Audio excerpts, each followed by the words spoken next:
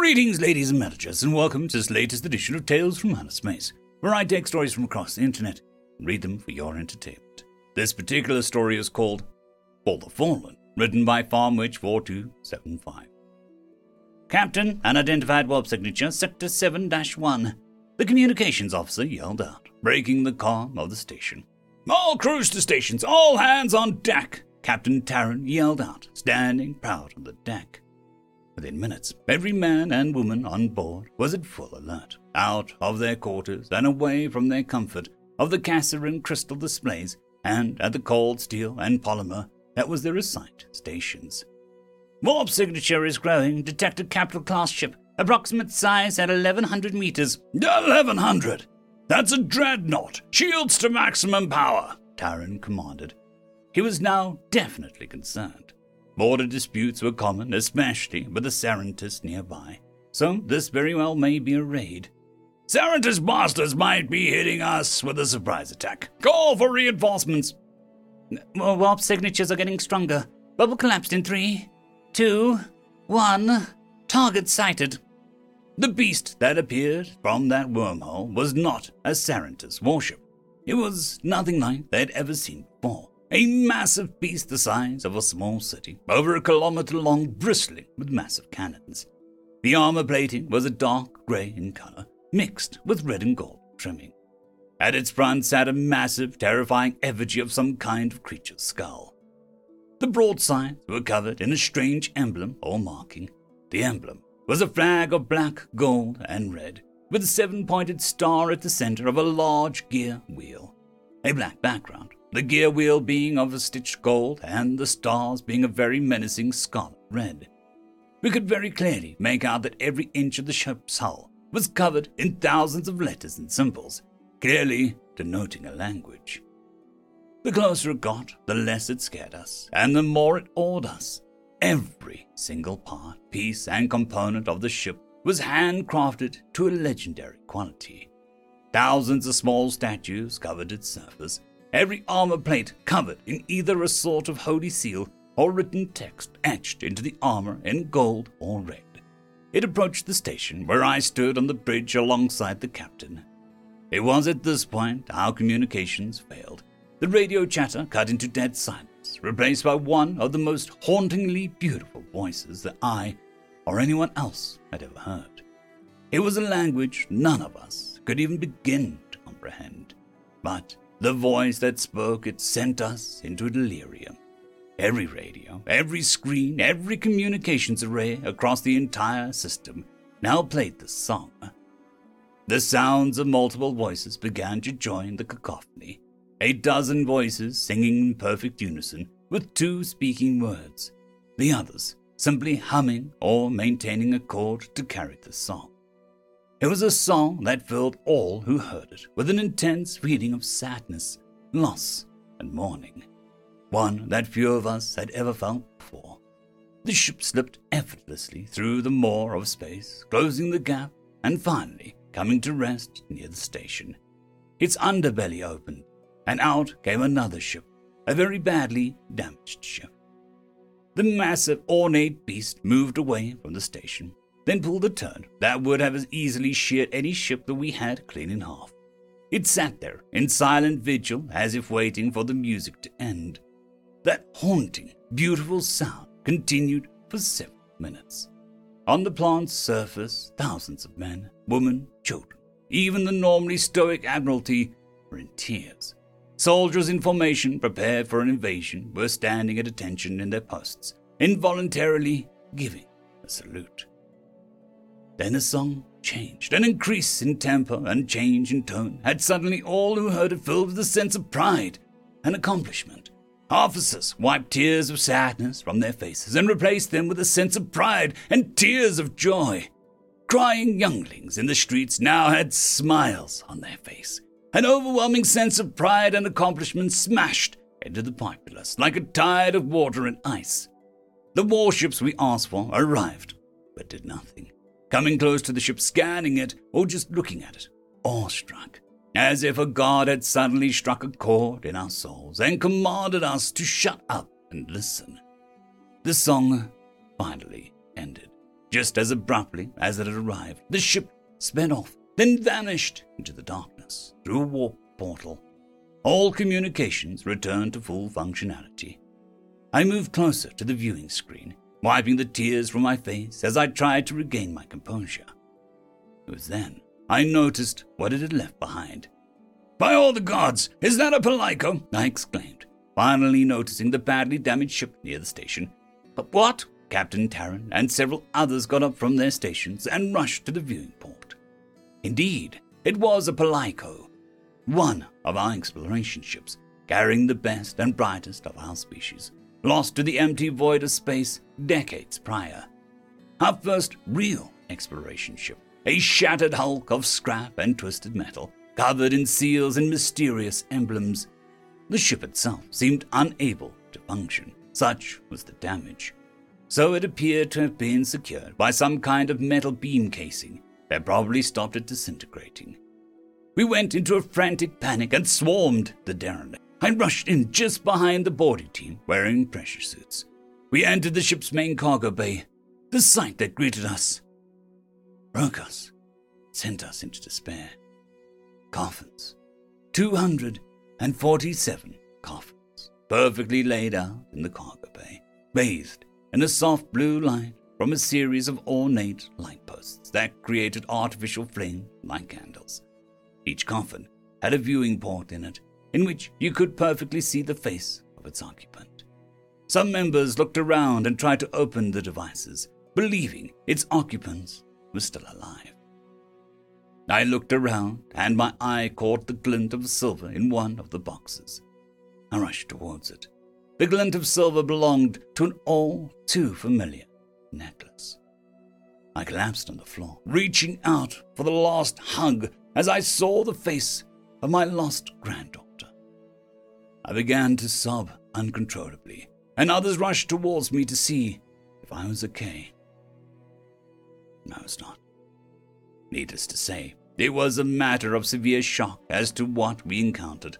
It took us a few months to sort through and collate the data we acquired, mostly because we were too busy burying the dead. The coffins were made of a polycarbonate substance similar in structure to an artificial wood substrate. Various toxic and otherwise inert fluids were used to the bodies to prevent or release slow decomposition. The bodies were reserved and positioned in such a manner that it seemed as though the occupants were asleep instead of dead. We confirmed that it was somewhat jarring to find them in this state, but also calming.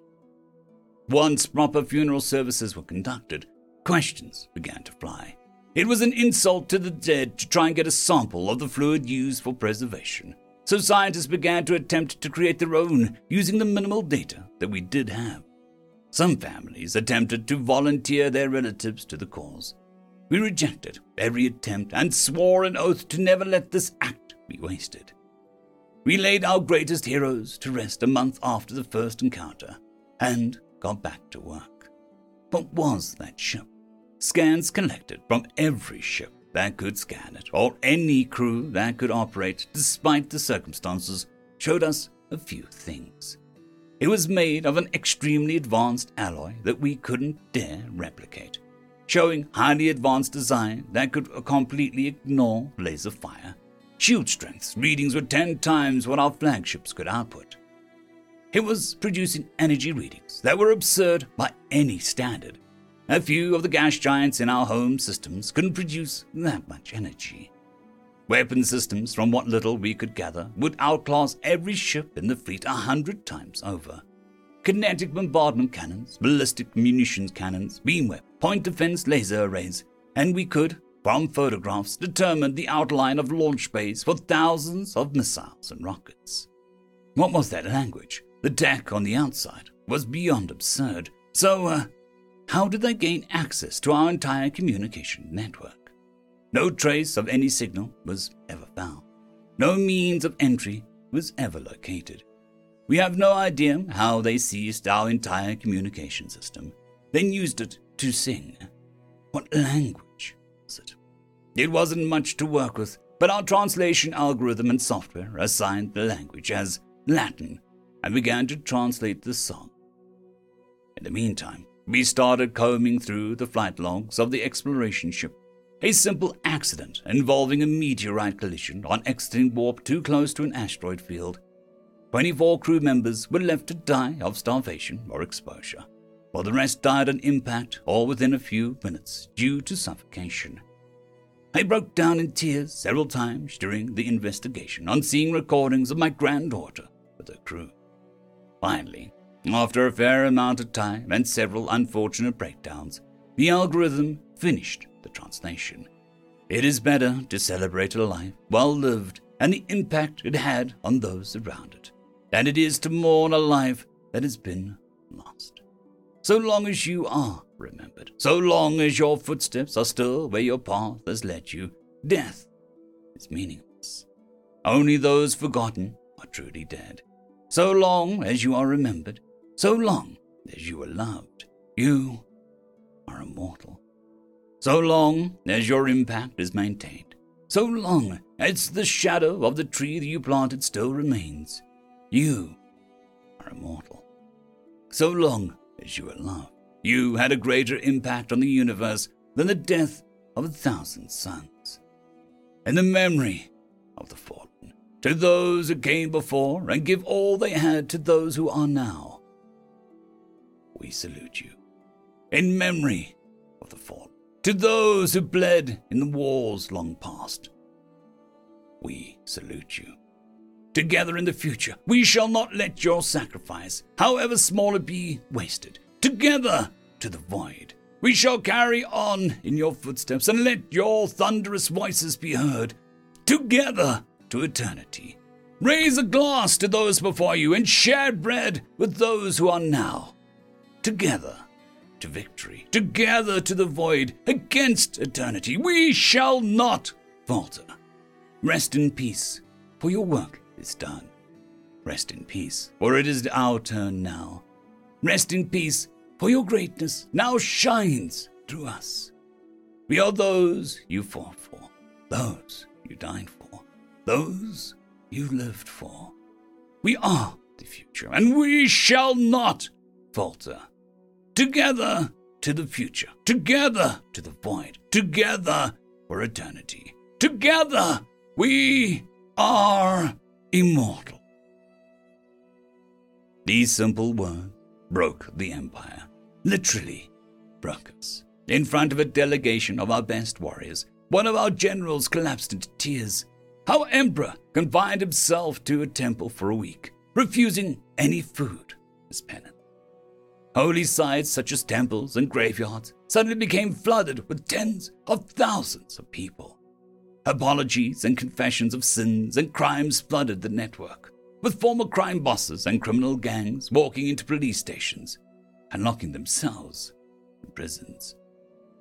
Our entire society changed, all because of this one ship. This gesture, an act of kindness for the family of these lost, and a mark of respect for the dead. Who? Why? As much as recent revelations changed us, we were still at war with an enemy 2 star systems away. We quickly got back into focus. Some weeks after this, however, that all came to an abrupt conclusion. I was up in the defense station, overseeing trade deals with some old allies, when a mass alert rang out. It was a Sarian fleet. Hundreds of warships suddenly appeared at our borders. Then hundreds more. Then more than that. Then far too many. Even if we called our entire reserve, not only would they not get here in time, there was no way in oblivion that we would survive. We wouldn't go down without a fight. Damn them to oblivion. We would take as many of them with us as we could. That's what we thought, at least. Until that bastard flagship of theirs warped in behind them. The planet killer. The one that destroyed Cassim Prime at the start of the war. Thankfully, it wasn't too heavily populated, but it was no less of a loss. The fleet assembled before us was too much. Whatever fight we had, it would wipe us out. They hailed us, and the Emperor himself, Jahad Valhem, was on board the flagship. I demand your presence on board my flagship. Bring your Emperor to me now. To discuss terms of surrender, I'm guessing, I said flippantly, trying to stall for time. The laser beam shot out of the flagship support fleet. That was a warning shot. I shall not ask again, he commanded. I relayed the message to my own Emperor, Atherhead VII. Within the hour, he and I were on board a shuttle on the way to the emissary barge. The Emperor Jahad was sitting on his grandiose throne in front of us, an expression of rage on his face as we approached. Jahad the red-skinned and Atherhead the blue-skinned. We are a species of roughly similar features, with those of blue skin seeming slightly shorter and stronger, while our red-skinned foes have greater intellect but larger stature. Jihad, Atherhead, we meet again. The two men regarded each other as we stood in their halls, the meeting broadcast for all to witness. A moment of tense and absolute silence. So much so, the sneeze of a rodent could be heard 12 systems away. Emperor Jahad's expression changed as he broke the silence, dropping to his knees, prostrating himself before my emperor, and beginning to cry copious tears. Please, forgive us, he cried, as his tears stained the ground. Atherhead now stood silent, his jaw agape at the sight of a generations-old enemy suddenly dropping to the floor in tears. A warrior king reduced to a blubbering mess in front of the Empire's subjects. Atherhead and I looked at each other in confusion for a moment, before Jahad finally stopped his blubbering long enough to eke out a coherent statement. How many brothers, how many lives have been wasted in this conflict? How many of our sons and daughters have we sent to their deaths? It was all for nothing. Nothing. It was all a lie, he yelled in between sobs. Jahad pressed a button on a holographic screen appeared, laying bare evidence that nearly made me pass out. The first image laying out the displayed and carefully preserved remains. Among them, pictures of crew members, carefully preserved in the same pristine coffins. The crew members all had a mixture of blue and red skin, and among them, a young mother holding a child with purple skin. Liars and traitors, murderers and criminals, all of them. When we thought the ship's lost, we were told that it was your doing. They fabricated everything and sent us into a mad, pointless war against our own kind. They have been smote from the universe with as much malice as I could muster. I come here to pay for my recklessness and sanity. My own daughter was amongst those ships. Jahad had sat on his knees with his head bowed and presented his arms up as if he was ready for a rest. Forgive me. Atherhead stood stunned for a moment, then reached down and grabbed one of Jahad's hands, pulling him to his feet and embracing him, both men in tears. You are forgiven, brother. Some months passed, and our mutual war had been all but forgotten. Preparations from both sides were forgotten simply out of the need to bring peace. A new chapter in our history began. But through all this, one question remained. Why? Jahad's own fleets were met with the same kind of ship we encountered on that fateful day. The same markings, scripts, and even the same haunting music. Only one they counted was much, much larger. It was on an anniversary of our first year as an alliance. And we got an answer. A communications tech from one of our security cruisers barged into the grand hall, causing a commotion, and evaded the guards to approach Emperor Jahad and Atherhead. She was extremely agitated, but he had a curious smile on his face. What is the meaning of this? Jahad yelled, his temperance unchanged from his previous rule. I found it. I got a signal back, she yelled excitedly. Found what? The Temperance launched a gathering of signal probes towards the ship that retrieved the Polyecho. One of them managed to attach itself somehow to the armor plating, and we got a signal back 20 minutes ago, she squealed excitedly.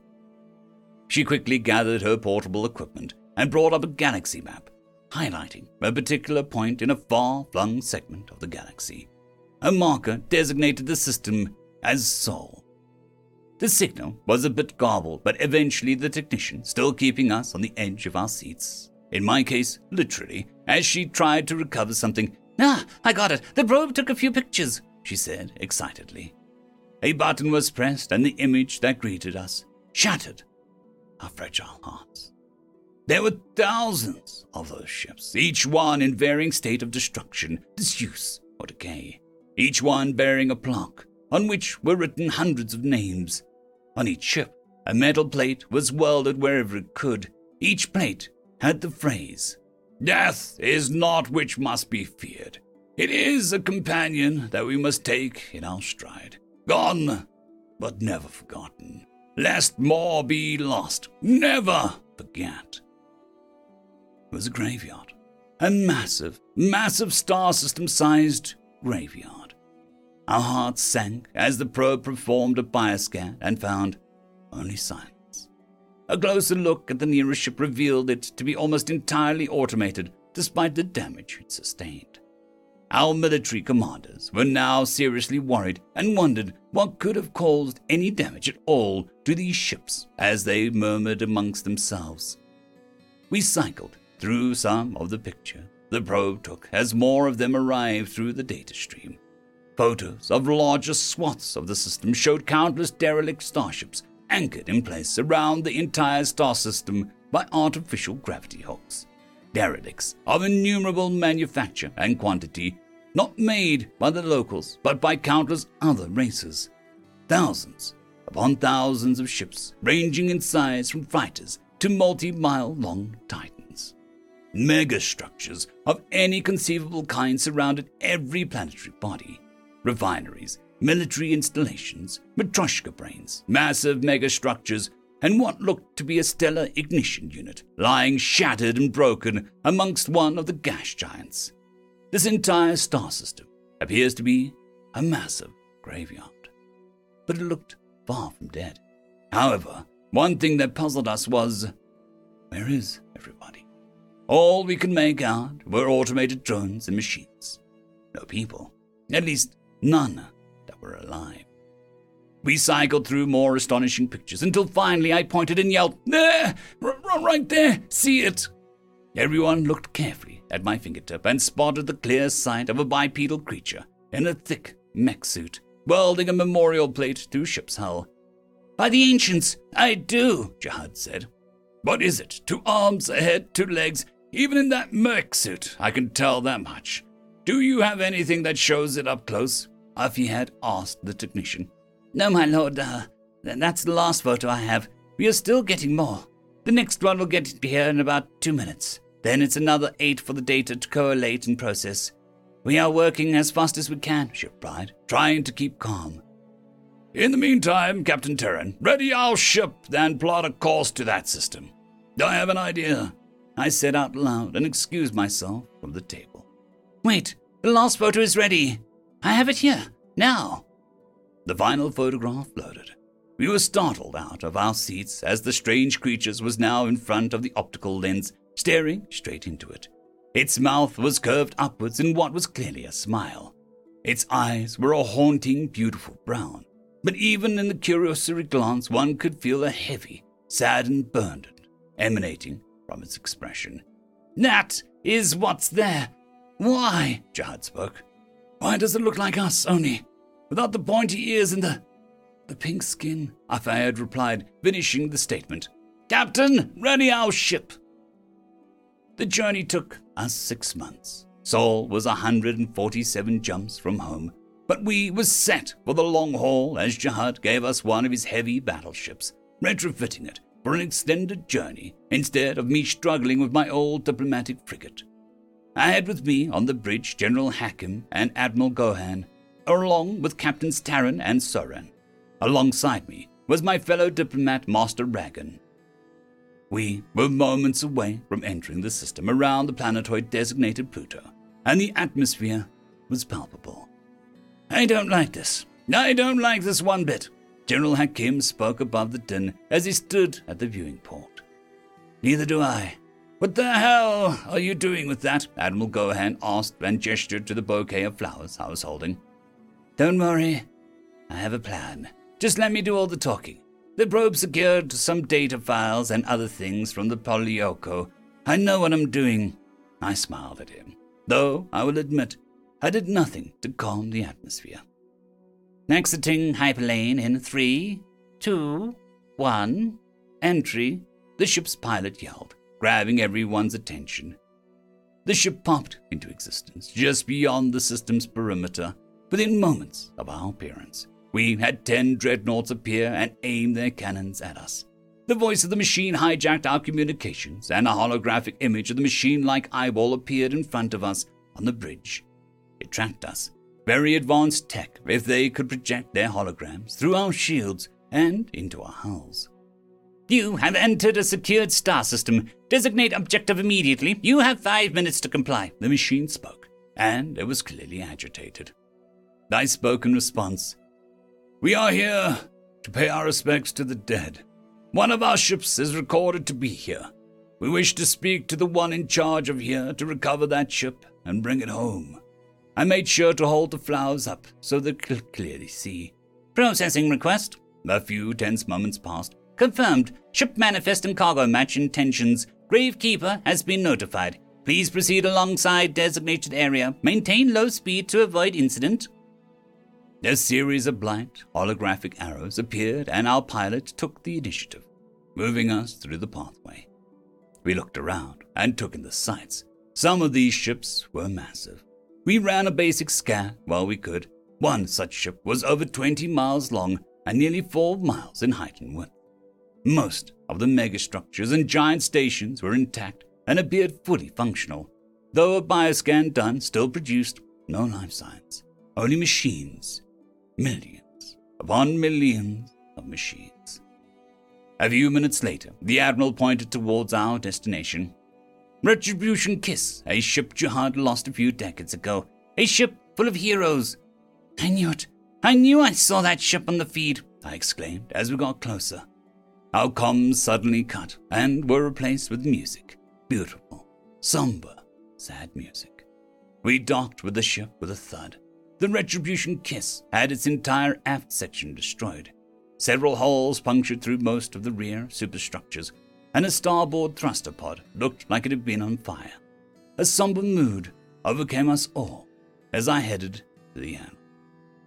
On entering, I was immediately greeted by the sight of more of those precious coffins, each one ornately decorated with its occupant appearing sound asleep. I approached fully aware I was no longer alone as the crew followed and placed the flowers I was carrying on one of the coffins. Everyone else followed suit. Soon, the entire crew, save a few needed volunteers, had come out with their own bunch of flowers. We each stood with our heads bowed as we silently uttered a prayer for our fallen brethren. It was only now we noticed the figure standing in the room, its hands in front of it and its head low. We continued for a minute or so, placing more flowers and allowing scholars to take notes of names for the dead. I motioned to the being at the opposite end of the room if we could pick them up and take them home. It simply nodded in agreement, and I called for us to quietly carry the coffins on board the battleship. I stood by and waited as each body was carried away. The music finally ended. I looked to my left, noticing the creature standing next to me. It was a clear 2 feet shorter than I was. I could now clearly see more of its features, obscured as they were by the robe he wore. Definitely a male. 5 fingers instead of our 4, a small tuft of hair atop its head, with more on its face, grown long and grey, instead of completely bald like us. Rounded, short ears instead of jagged-edged like us. A simple lesson to learn, but one that has no lesser impact. Never forget, lest we lose more. Never forget, lest they be gone forever. I waited for a moment to respond, allowing my translation unit to work. You are the Gravekeeper the machines told us about. Aye, that I be. The name is grim, or at least I think it is. It's been a while since I needed to care. About 1,400 years, to be exact, he said, looking up at me. Can you explain that? I asked, trying my best to be polite. Look, son, I know why you are here as much as I do, so let's not sugarcoat it. I've done this far too long now, so I'll cut to the chase. You are here only because you saw one of your own ship. But let's face it, you came here to do more than just recover bodies." He looked up at me with a certain degree of side-eye. "Well," I sighed in defeat. "Highly advanced tech, massive warships, uncountable technologies. You can say you had an ulterior motive for being here, but at least I can appreciate the sincerity of the funeral service. At least you respect the dead. Now tell me, why are you really here?" "To thank you for bringing my granddaughter back home. To thank you for bringing that ship back. To thank you for giving me a chance to say goodbye." I smiled down at him, a tear forming in my eye. "You are welcome. It is my job.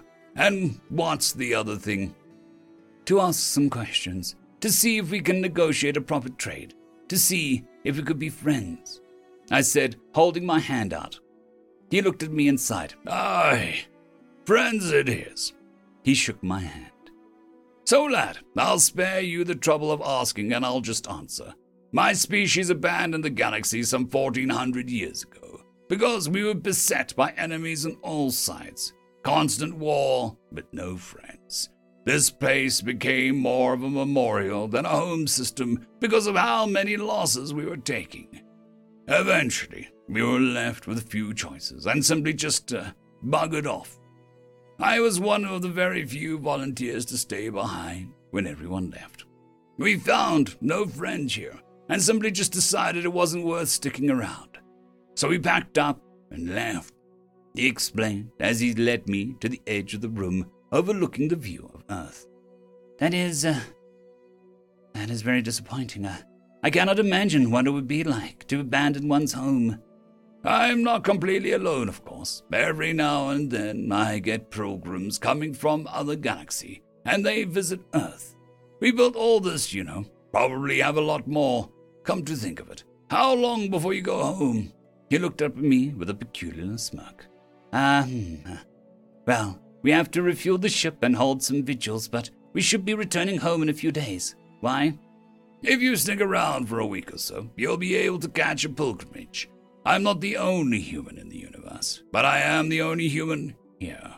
If you are willing to be patient, you'll be able to conduct a proper first contact with the Federation," he said, his smile and expression now seemed to calm down.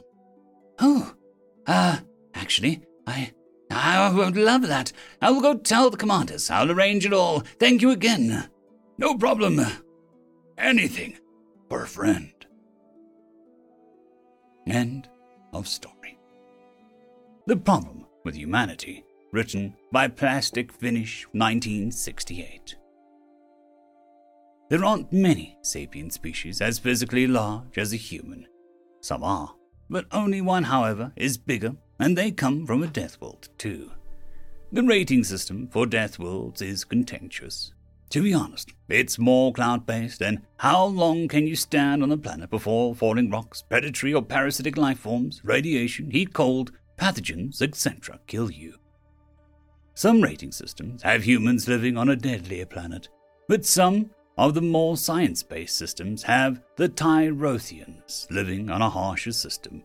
Clout really does play a role, though. Most Tyrothians have void humans at bars due to said clout. Not the T.F.O.S turn. He eyed the humans across the bar. He was sitting alone in the United Continents of Terra UCT jacket. Most people of all backgrounds avoid a human in uniform. But no, to him, that was an invitation. A low chuckle came from the beast as he spoke. His voice sounded like a rock slide in a canyon. "Oh, here, a human." He looked around at the bar to gauge the atmosphere, more so to see if he would be thrown out for pursuing any more trouble. No one stood up, but heads did turn. Galliposton took this as a hint to continue. "The big talkers, the we will rockers. Did you all know, despite all their talk and bravado, of being anti-slavery, they have more slaves than anyone else?" At this, the Tyrothan's hands found a dart lying on a table. With a grunt, he spun and hurled it at a dartboard so hard it cracked the wall behind it and kicked up a plume of dust. When the dust cleared, his dart could be seen about 3 inches from perfect center. The human, however, didn't move. No one could even really tell if his eyes were even open under that hat. Instead, another bar patron stood up and grabbed a dart. He was half of the height of the Tyrothan. An equally small but confident voice came from the creature as he spoke. The UCT is the only nation to have fought a war to end slavery. With a wild whip of the bonus arm, the dart flew true and hit the board just inside the previous dart. The fellow bar patron, satisfied with his shot, reclaimed his seat and continued drinking. Gallipo's turn, gripped another dart and lined up a shot. Right, the slave-owning galaxy police here to save the day. He swung his arm, letting loose another cannon bolt of a shot that shook the wall again, this time even closer to the bullseye. Another patron stood, tall like the Tyrothan but thin. The creature had a long torso with many small arms unsuited for throwing, but he hefted the dart in one hand, then shifted it so that 5 of his many hands gripped the dart. Galliposton laughed and sneered, wondering what this patron could say. A robotic voice came from the translator. When we ask humans to broker peace treaties as a neutral party, we can't get upset that they have an interest in keeping a peace when someone breaks the treaty. At this, the patron gripped the ground with 4 legs, like claws burrowing themselves into the floor, and began swinging his long body. Around and around his body swung until the resounding crack like a whip. The dart was let loose, hitting the board and sinking in deep, not too far from the bullseye. Right, peace treaties. The voice grew deeper with anger. I've never seen a weaker peace treaty in my life. So weak that when one Earth president was voted out, his claws mimed a human expression for quotes around the word voted, and a different, older, corrupt one was put in his place, the demagogues were able to paraglide onto the surface of Jerusalem, murder everyone and make pleasure slaves of the women and children, then pretend to be victims. We are on the brink of the Third Galactic War, and I don't see the World Police stepping up to the plate this time. The lanky patron set down a final dart and returned to his stool, defeated. Many patrons expected a fight rather than an argument and are now intrigued by a more philosophical turn of events that took place. Eyes began returning to the human's table, but where the human had sat rested only his hat, a half-drunk bottle of alcohol, and a tip. So he decided to flee. Smart.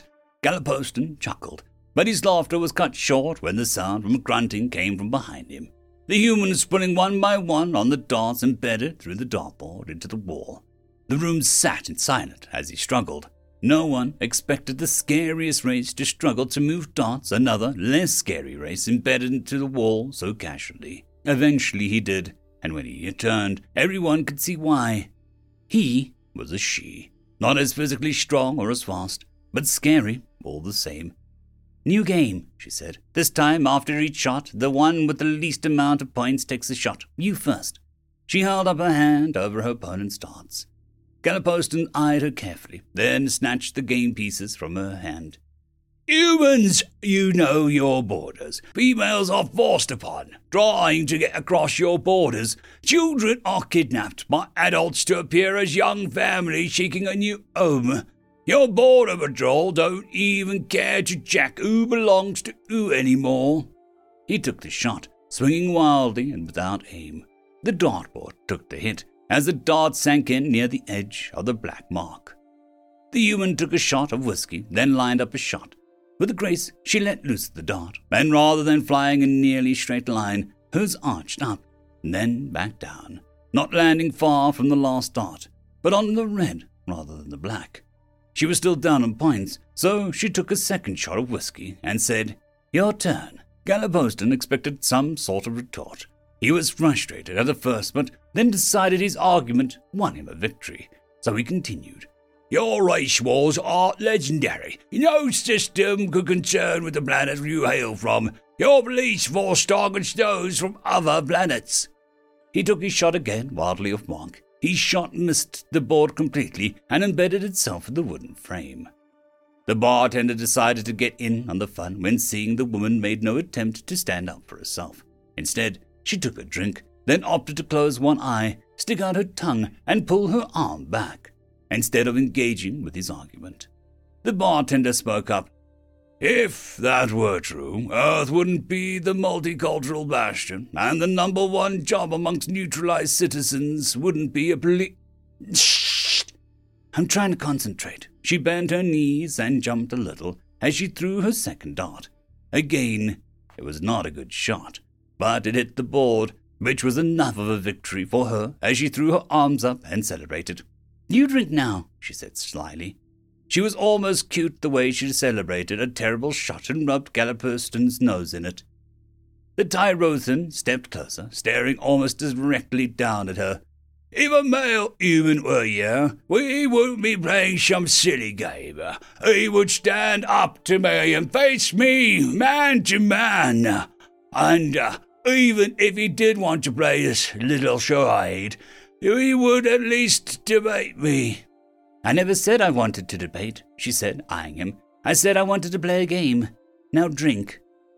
He walked back to the bar, grasped was shot in his oversized fist, and threw the whole thing down in his throat, glass and all. Then he made his way back in front of the dartboard and prepared his shot. His voice softened, and he spoke far quieter than before. Your species is addicted to taking sides, sir. You can't walk into a conflict without deciding to support one or the other. This addiction of yours has cost me everything. You were on the wrong side, and you killed my beloved. And it's only a matter of time until you pick sides again in this new conflict. Galliperston half-heartedly hefted his dart to eye level, then let it loose. Perfect center bullseye. The room was quiet as the human drank, then took a shot. It wasn't close, but she celebrated all the same for hitting the board. She took another shot of whiskey, then quietly gathered the darts once more, placed her hand on his back, and handed him his 3 darts. I'm sorry you had to go through that. You're a good man. You wouldn't bring all this up if you didn't care. But you're right. If a man were here, he'd probably kick your butt. There are probably some women who would do that too with enough adrenaline. That wasn't what you needed, is it? You needed to be heard. And I like to drink. Win-win. The hulking creature didn't seem as large as before. He plucked the 3 darts from the woman's hand carefully and took a shot. You don't seem like a military type. His shot landed softly near the center on the black. You're right. This was my husband's jacket. She took a drink. It reminds me of him. Still smells like him. Her dart landed on the board, and she drank. Her now calmer opponent made a move to step up to the mark, but the woman didn't move. But you are right about us choosing sides. We fight to win, and it's only a matter of time until we decide who to back in this upcoming war. Her eyes locked onto the dartboard as she threw a second dart out to turn. Bullseye. She turned to face her opponent. And whether we are right or wrong, you'd better hope that we are on your side. Her eyes never left his gaze as she threw her 3rd and final dart. Bullseye. Once again, the bar fell silent as everyone watched the nameless woman gather her things, pay her tab, and leave. End of story. Big Tom, written by Shane Watson. Thomas, Big Tom Wilson, pulled strips of meat out of the smoker. The hard needles the trees dropped from time to time made an excellent smoke sauce, somewhat like applewood. The meat came from the small creatures he caught in traps around his garden. He turned off the smoker's burner coil and doused the still smoldering needles in the tray above the coil. Satisfied that he wouldn't waste any smoke fuel, he carried the strips of meat into the cabin he called home, or rather, the emergency shelter he called a cabin he called home. After a day spent smoking meat, the meat smell had seeped into his clothes, his skin, his long hair, and his beard. He had checked into the shelter's water level. It would do him for a moment, but he'd need to collect more water in the next couple of days. He stood in front of the mirror and cut his beard short with the one knife he had. He had tried to shave with the knife once, That was one time too many. Judging his beard to be somewhat even, he stripped and stepped into a tiny shower.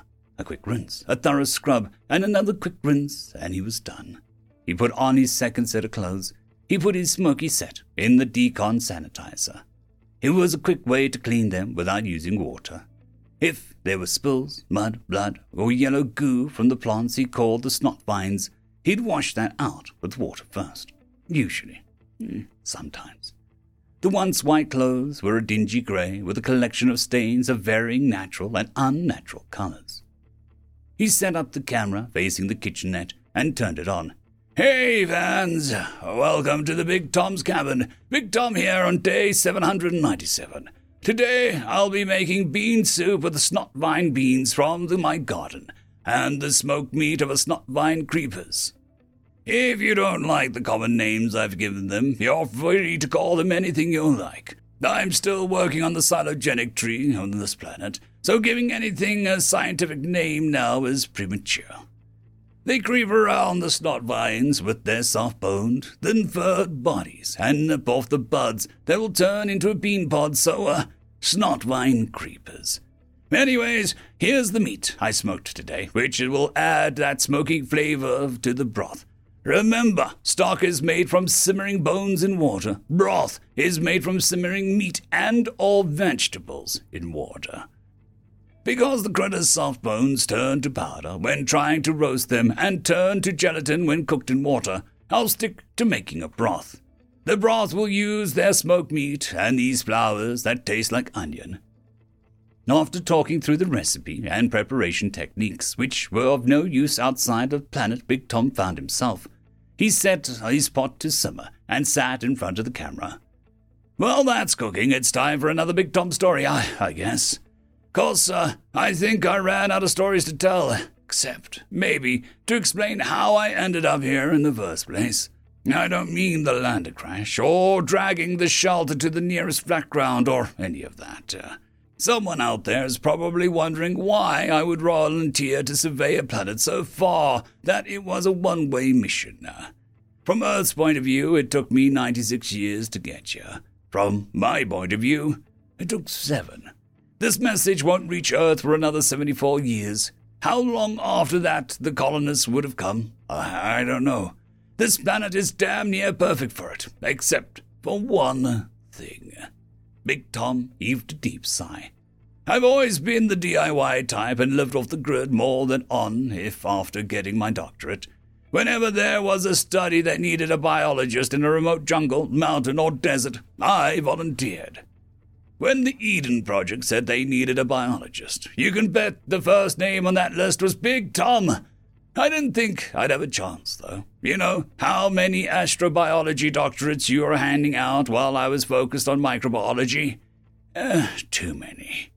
Big Tom laughed. Yeah, imagine my surprise when I was the only biologist that signed up. I'm out here doing the first cataloging of alien biology, and it's awesome. I mean it. I found things that could be classified as eukaryote. Plants, animals, and fungus. There are single-cell and single-cell colony species that could be classified as bacteria or archaea. I'll have to add a new one, though.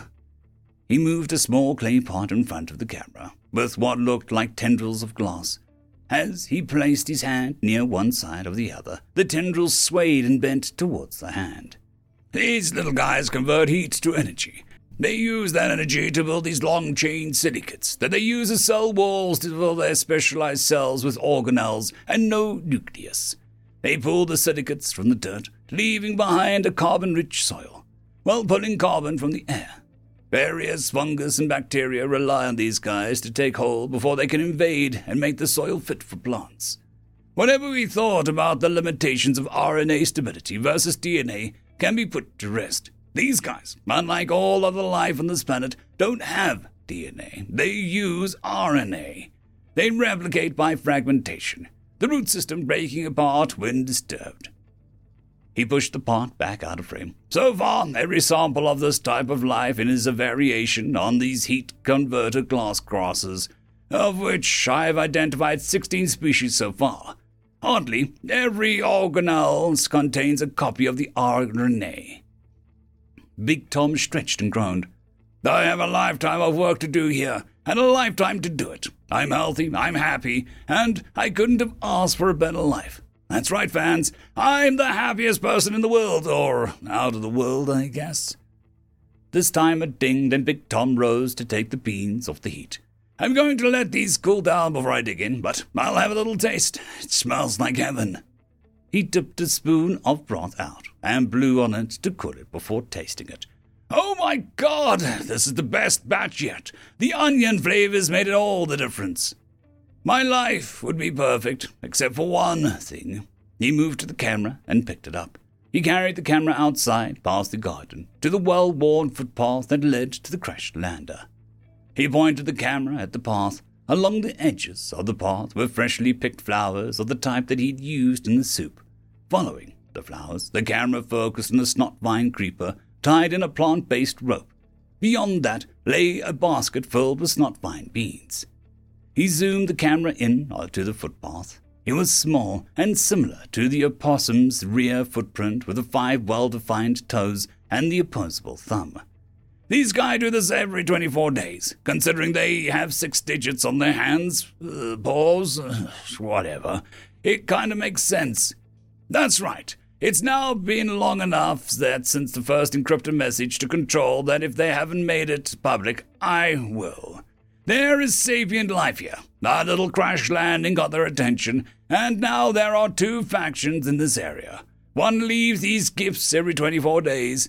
I only see them briefly, though. He zoomed the camera to a small quadruped that reared up in the hind legs and spread its fingers. There were symmetrical designs on its face and body in the bright yellow of the snot vines. That's one of the little guys there. He waved and called out, I'm not your god, you know. You could just come and say hi. The creature disappeared into the brush without a sound. I think they've taken to worshipping me or something. They started doing this every 24 days since I buried Karina, the geologist. That was on day 500. The other group, ouch! He turned the camera in a circle as the small figures rose in the tall grass on the other side of the path and flung rocks at him with slings. Knock it off! Big Tom took a deep breath and let out a loud roar that sent the creatures running. These little shites take every opportunity to throw rocks at me. They know it doesn't do anything except piss me off, but they keep at it. You may be wondering how I know it's 2 different groups. I'm not an anthropologist, or whatever the equivalent would be, but I've seen enough. The first group decorates their tail and the graves of Karina and Hassem. They bury their dead there too, and leave grave goods with them. The other groups throw their dead into a cave a little further on, after stripping them of any tools and weapons. Both groups live in shelters built from grass and have equivalent technology. The only social difference I see are the burial rites and personal decoration. Both groups are tribal in nature and seem to be led by the strongest. Of course, the strongest of them can, at most, give me a little boo-boo. The rock-throwing group seems to be doing it to show off their bravery or something. He walked to the lander, showing the graves of his 2 former crewmates. Their helmets sat atop their graves, and fresh flowers and beans had been sprinkled around them. He rotated the camera to show the small mound of the creatures' graves, marked with the round stones and the size of their head similarly adorned. I fear that I've inadvertently introduced religion to the little guys. At first, I was worried that the aggressive group would just wipe them out, but they've never come to blows. In fact, I've seen members of one group move to the other with no friction whatsoever. Big Tom sat against the side of the lander and pointed the camera at himself. So you're thinking that the one thing I don't like is being alone, with Hassem dying in the crash and Karina dying almost a year ago. That's sad, but it's not it. You might think that if I could hear their speech, I might be able to communicate with the little guys, let them know that I'm not a god or a devil or whatever. Unfortunately, their speech is all in ultrasonic range. I'm not even sure whether they can hear me, or just feel the vibrations of my voice. That's still not it, though. It's not even that they figured out pottery by watching me. They can be incredibly sneaky. I realized they'd copied what they saw me doing when I saw more of the clay dug out by the river, and a new fire pit there with a few broken shards. One of them made a little lopsided pot and painted designs on it with the goo from the snot vines and left it just outside the garden. By the way, they're already figured out gardening by themselves, both groups. I copied their design. He brought the camera closer so that his face filled the frame. No! The one thing that gets on my last nerve is what will happen in the future. Long after I'm gone, the lander and the cabin will still be around. They aren't going to deteriorate as much in the next 30 or 40,000 years. That will be enough that someday they'll be watching their little TVs, and some nut with wild fur will just be going on about the ancient aliens were responsible for everything that they ever achieved. And I'm the arsehole that gave that fire fuel. He laughed and moved the camera back before doing a slow pan of the graveyard once more, before turning it back towards himself and the lander. Well, that's enough of that for now. Those beans are good enough to eat, so I'm going to go off to do that. Thanks for watching. Big Tom signing off for the day. End of story. Cold Space, written by Marilyn of Many. A painful crash, but not the worst I'd been through, and just light turbulence for the other passengers, who had exoskeletons that would make a boulder jealous, since the shipmakers had them in mind rather than the stray human female looking for a cheap flight. I braced myself in a tight corner when we started going down. I unfolded my limbs with a wince and found most of the lights in the passageway dimmed. Anxious keening drifting down the hall at just the right tone to make my eardrums itch. The same sound an alien crew member had made when he'd gotten caught in a hydronic lift last week. I grimaced and started towards it. Here's hoping that's not as bad as it sounds. I entered an open door to private quarters, where two of the hard-skinned passengers were scraping ice off a table and making a symphony of whines that sounded like anxious hoverbikes. What happened? I asked. The small one, with markings of a juvenile male, whirled his back plates, rattling in distress. Precious creature, cold air, he exclaimed. Cold air! He rattled harder, visibly frustrated with his imperfect owl speak. The tall one spoke up. Vessel is having a breach of hull, she explained over the armored shoulder. I realized I'd met her before. This was Grandma Mandibles, the matriarch of a small clan. Her allspeak was better. Micrometeorite. The systems of emergency have sealed the hole, but tube of coolant runs through wall, is burst. I joined her at the table and found what looked like a frozen-over hamster cage. The thing inside, ice-covered and immobile, could have been a Thorkian fur piranha, for all I knew. My vent training was strictly Earth-based. All I could say was that its stillness was a bad sign. Junior ignored me while he clawed ice off the latch and pried the cage open.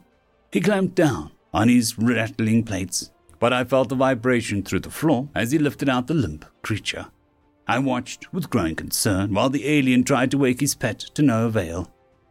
Is it breathing? I asked, wondering if I was supposed to. No knowledge. Junior bobbed his head with uncertainty. Need heat. He looked frantically around the room, finding only weak emergency lights. Power being gone. What has heat?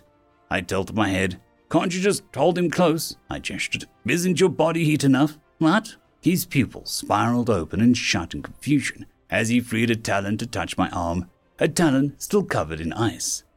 Oh. Give him to me, I demanded, taking off my glove and unzipping my flight suit. Hurry. With eyes wide, the alien deposited the bundle of icy fur in my hands. Grandma Mandibles stopped searching when Junior exclaimed at the ice starting to melt. I held the beastie against my neck with all my hands cupped around it, hoping it wasn't the biting sort. Rubbing its fur and brushing the ice off, trying not to shiver as it dripped down my shirt. I spoke the traditional soothing words of my people. Hey, little guy, you'll be fine. You're gonna wake up for us. Please don't pee on me. After a few moments, I felt a wiggle. I held it up and witnessed a tiny sneeze. The alien uttered a joyful-sounding mishmash that could have been the creature's name. He reached out hesitant talons to stroke its fur, obviously wanting to hold it, but unwilling to remove it from my life-giving warmth. "He's shivering," I said. "That's a good sign. I think he'll be okay." The furball was starting to make a faint rattling sounds of its own, which seemed oddly like purring. I was trying to figure out how it rattled with our plates when a group of other hardskins arrived. Junior treated them to a dramatic retelling of how the human could bring animals back to life from icy death. I made a few modest interjections to keep the tale grounded in reality, but only a few.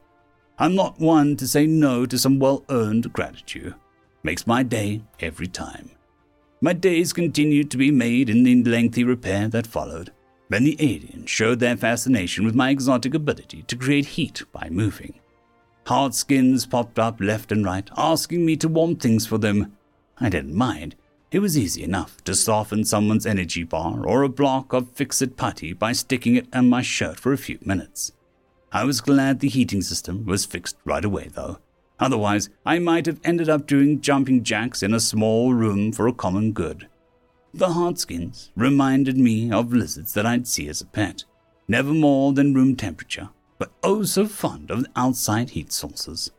The interest in my warm-blooded nature eventually gave way to an invitation to join the crew on a complicated external repairs. I'd proven useful. "Why, yes, I do have slender fingers perfect for manipulating wires," I smiled, as I followed the hulking forms of the repair crew towards the airlock. "Now let me show you what kind of climbing monkey my species is descended from." End of story. Story number 2. To Fight by Mr. E. Monkey. Walter closed the book that he had been reading when a dark, cloaked being entered the room.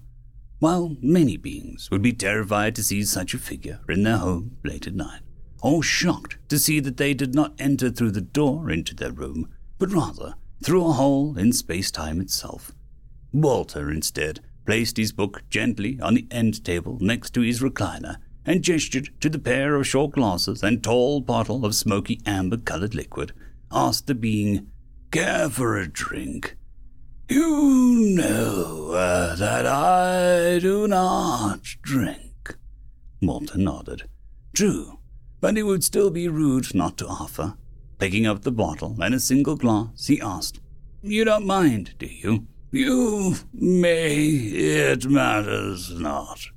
"No, I suppose it doesn't, does it?" He poured a small measure of liquid into his glass, and, lifting it to toast his visitor, he continued, "Still, if there is ever an occasion to appreciate a good stiff drink, this is probably it, isn't it?"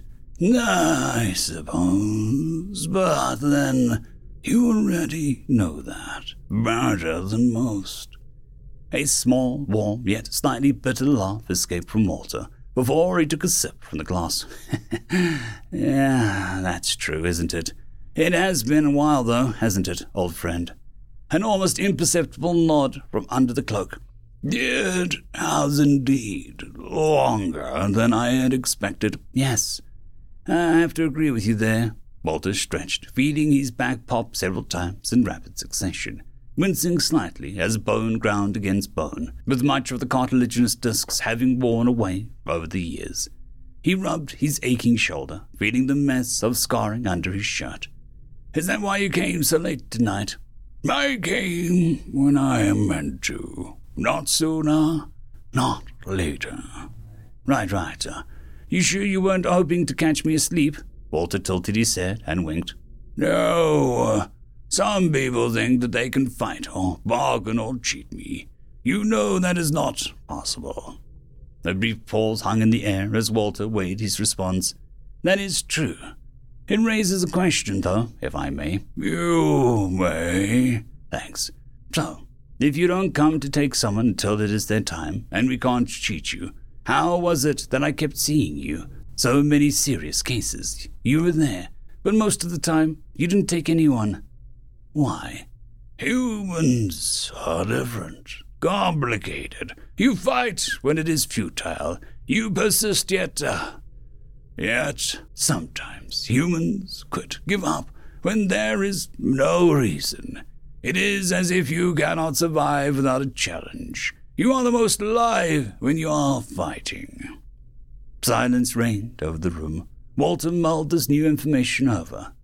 "So you were showing up, knowing that seeing you would make me fight even harder, all those times, all over those years?" "Yes.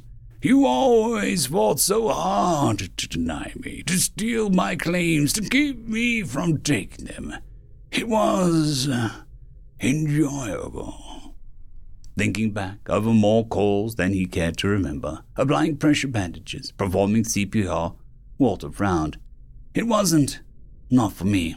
"In the moment, I expect not. Yet you fought still. You savored your victories. I enjoyed watching you work. You fought the hardest of all. When others thought hope was lost, you made me fight. It is an interesting experience. But now it is your time. Come." Somberly, Walter nodded and stood, surprised at how quickly and painlessly he stood. Walter turned around to see himself still sitting in a chair, looking as if he had fallen asleep. "Huh, isn't that something?" he mused. Turning back to his old friend, he grinned a little. "I suppose it's still pointless to fight you on this one." "It is, but it would be rude not to offer." End of story. Above and Beyond, written by Teller of Tall Tales. The surgeon's hands were steady, sweat beaded on their brow. They deftly manipulated the surgical robot's controls as small cutting lasers sliced yet another cancerous growth away from the patient's liver. The surgeon smoothly brought down a pair of forceps, gripping the growth and gently pulling it to the side as the cutting laser burned through a small connective tissue with a practiced ease. With a motion as smooth as silk, the growth was lifted away and placed on a metal tray with more than a dozen others, each one covered in a small, angry-looking pustules. But still, the surgeon's work was not yet done. The surgeon's hand movements flowed like water as the blood vessels were unclamped and reattached, connective tissue gently and painstakingly stitched back into place. The rib cage was allowed to relax as the surgeon finally pulled the 2 hand lengths of scaled skin together and stitched it shut with nanosutures. The surgeon stepped away from the machine and let out a long, deep sigh. She checked the patient's vitals again, even though she'd been checking them every 30 seconds during the operation. They were a little weak, but they were stable. In a matter of fact, the patient's vital signs were starting to grow slightly stronger. Dolores nodded to her team as she stepped out of the operating room. She'd been operating on that poor little boy for more than 24 hours. She was exhausted. But this next part couldn't wait as she threw open the double doors to the patient waiting area, where 2 Aganians clutched each other and looked up to her with barely concealed hope. Dolores smiled softly, tiredly. "Your boy is going to be okay. We'll need to keep him in the ICU until he's recovered from surgery, but we managed to remove 99% of the growths. With a little bit more treatment, he'll be cancer-free." The 2 Aganians burst into tears, clutching each other even tighter as they wailed in relief. Dolores smiled and quietly left them to cry, her own eyes moist as she made it to the personal sleeping quarters. A photo of a small child sat next to a blue glazed urn on her desk. Gently, she touched the photo of her sister and let the tears fall. "Nobody will have to go through what you did. Not if I can help it." Verso cried as the flames licked the walls around him. He could hear his mother screaming his name outside, but the fire blocked his way to the door. The entire house was engulfed in flames except for a small spot of tile where he was sitting, clutching his knees to his chest with all 4 arms. He was scared. So scared. He wanted his mom to hug him, to tell him everything is going to be all right. But the fire was getting closer, and it was getting harder to breathe. "Mama," he cried. Then the angel appeared, wreathed by flames, and threatened to swallow the poor Solarian boy. The angel's black and chartreuse clothing barged through the flames untouched. Visor or the mask on their face was covered in soot. But still, they ran to Verso, wrapping him in a blanket that sealed him away from the heat and fires. They were moving fast. There was a groaning noise from all around them, and suddenly Verso was flying through the air, the heat and smoke of the house suddenly gone as someone caught him. An almighty crash and a roar echoed out into the night as his mother pulled him from the blanket and hugged her precious boy to her chest. But she still wailed in grief. Verso turned his head to look for the angel, but all he saw was the collapsed, burning wreckage of his home. The young boy's heart sank as he saw the dozens of other similarly dressed angels desperately trying to douse the raging inferno. One was knelt down and bent forward, pounding the ground with their fists as they screamed at the burning wreckage. Patrol Officer Willens calmly looked down the barrel of a blaster pistol held by the clearly distressed Volusian. His fellow officers had the guns drawn to bear on the pistol-wielding madman. The crowded shopping center was a really bad place for a shootout to occur. Softly, Officer Willens asked, "What's on your mind, son?" The Volusian's 12 eyes all looked erratically around as the Volusian waved the pistol around, spluttering and shouting, "I don't want to hurt anyone.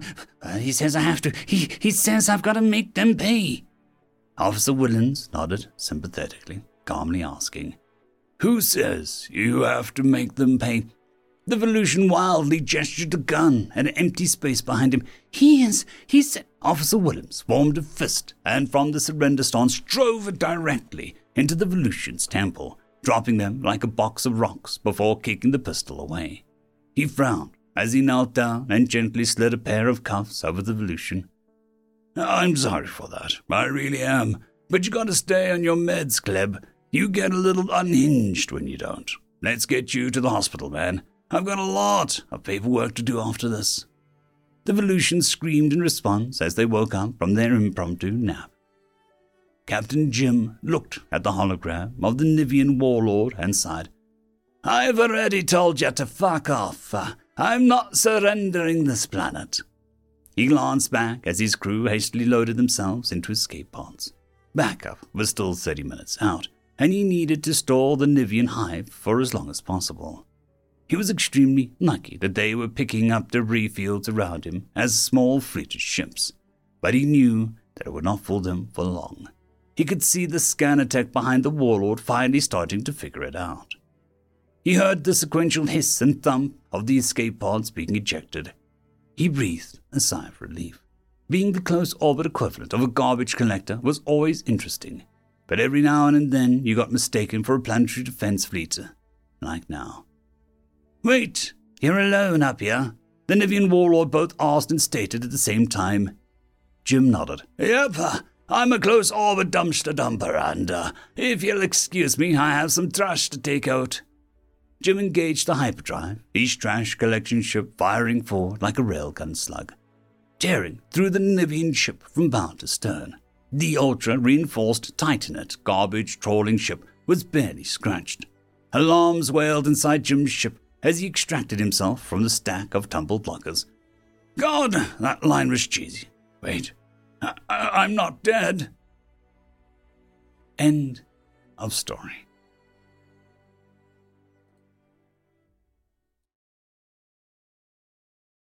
Story number 2. Track record written by Bailey Master. "These cursed humans. The doc had said they knew how to read." Biznik stopped sorting formal complaints to the station. "What has occurred now, Senior?" "2 of them entered an area that is labeled off-limits. A small group was caught exploring an area undergoing constructive shifts. 2 ate the decorative foodstuffs and needed surgery.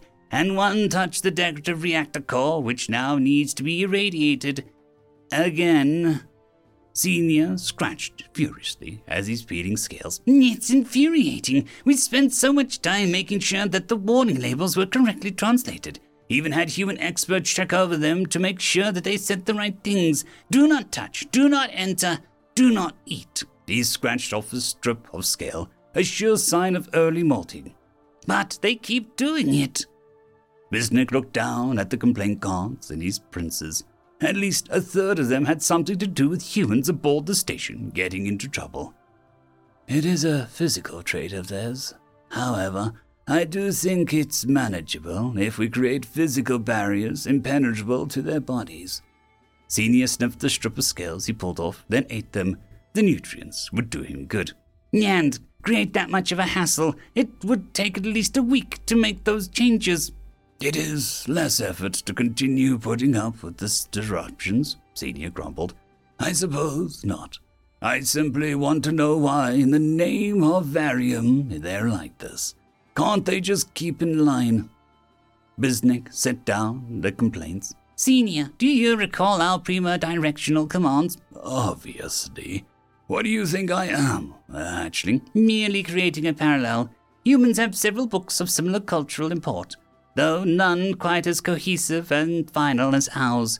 I read over several of them over the course of an afternoon, and feel that I understand them a bit better.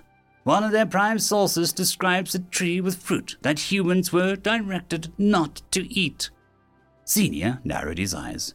I'm making the assumption that the directive was not followed. Precisely. In this particular prime source, they were told by God himself, the creator of all things, not to eat the fruit.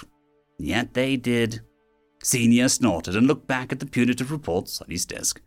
As if I'd care for the deities of a society so uncivilized. It isn't the deity I'm sharing. It is the concept of the story itself. In one of their prime texts, at the very beginning, even the ultimate form of authority gives them a limitation. There was some symbology of a snake suggesting they break the limitation as well, though I'm not sure what it aimed to mean. Senior looked down at his scaled body and grimaced. I find that insulting. My point is, even the humans' oldest texts document their unwillingness to stay completely within authority at all times. To expect otherwise simply reveals our lack of understanding. Senior sat formal, then began preparing a document requesting constructive processes. Send me a copy of those texts, Bisnick. End of story.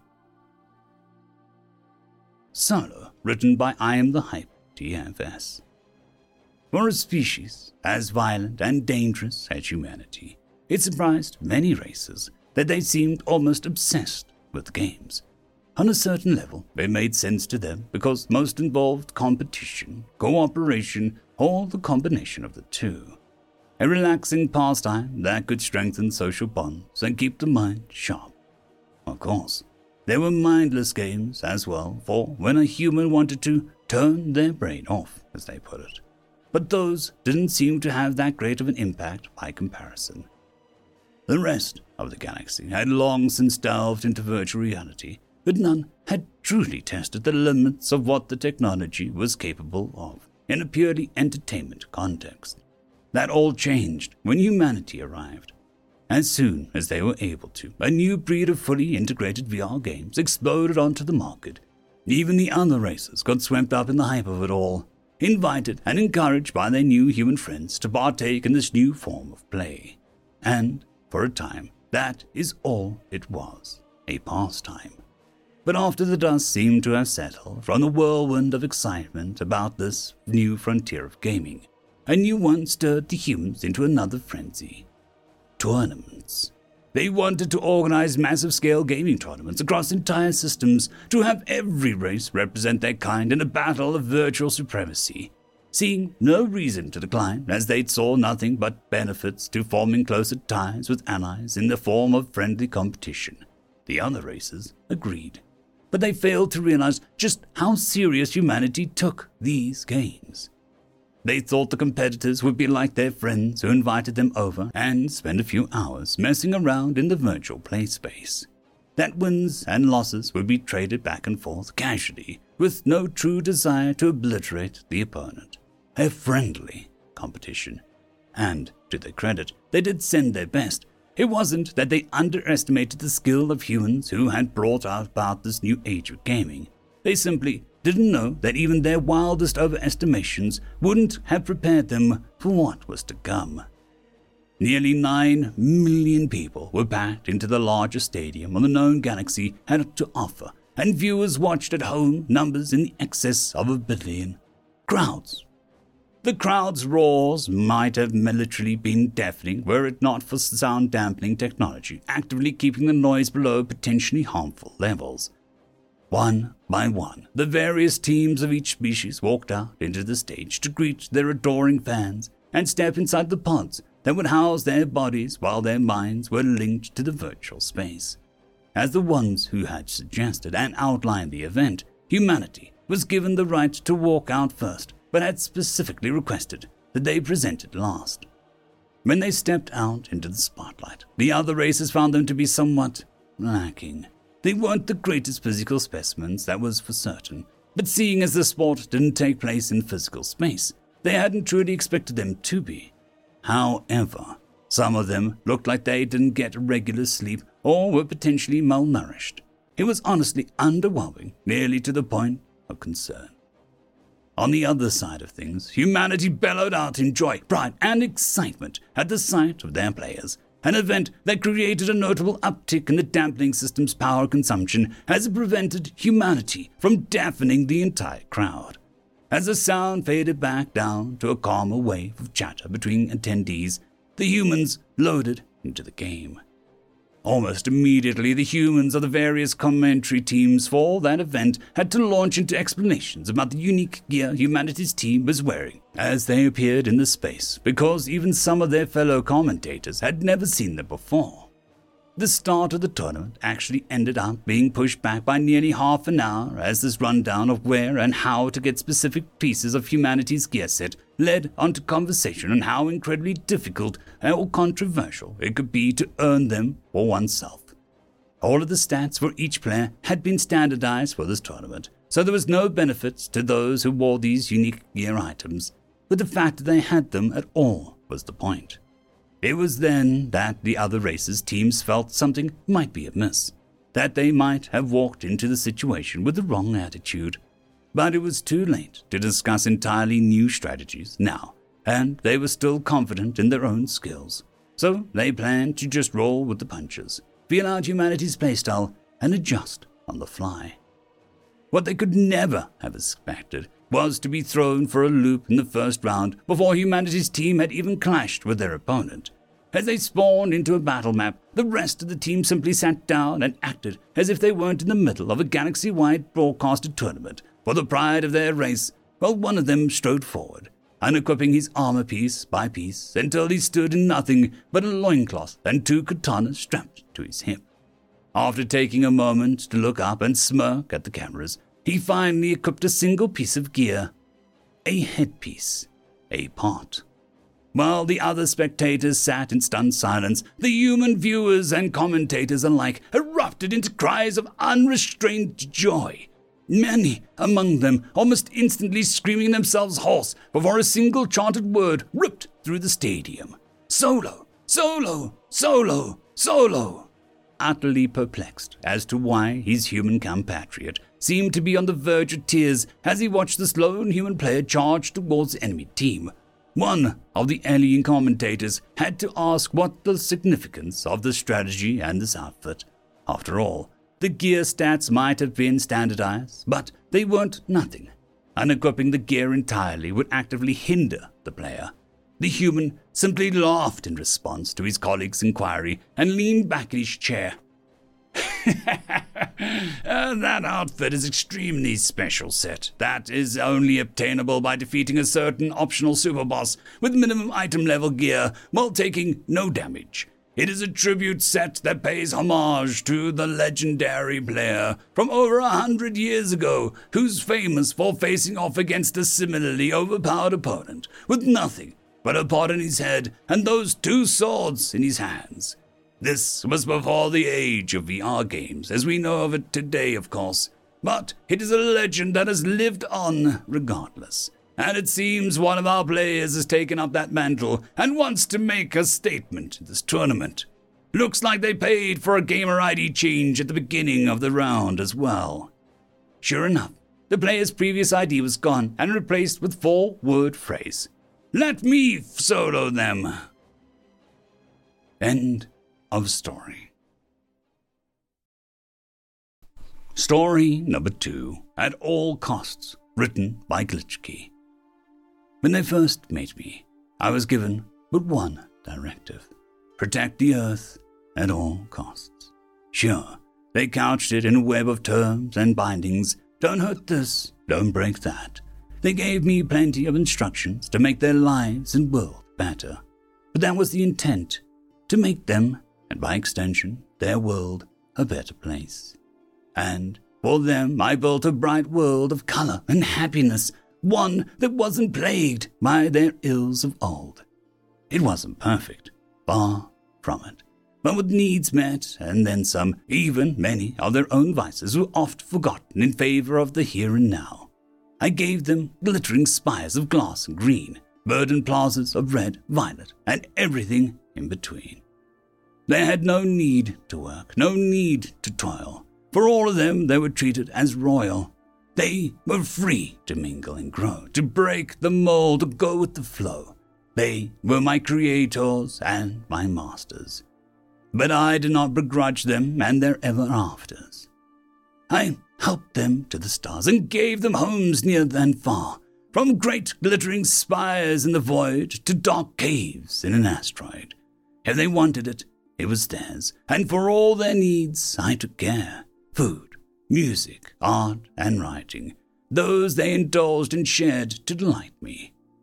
I cared for them and their world, as I had been told, but the universe had other plans. No matter how far we ran, everything has an end, no matter how much you try to buck the trend. Ours was varied and great, from disasters to invasions and hate. In the end, I could not do as told. In the end, the earth and its people ran gold. When they first made me, I was given but one directive: protect the earth at all costs. Since the universe decided that wasn't to be, it falls to me. To my directive, I am true. I will ensure the bill comes due. End of story.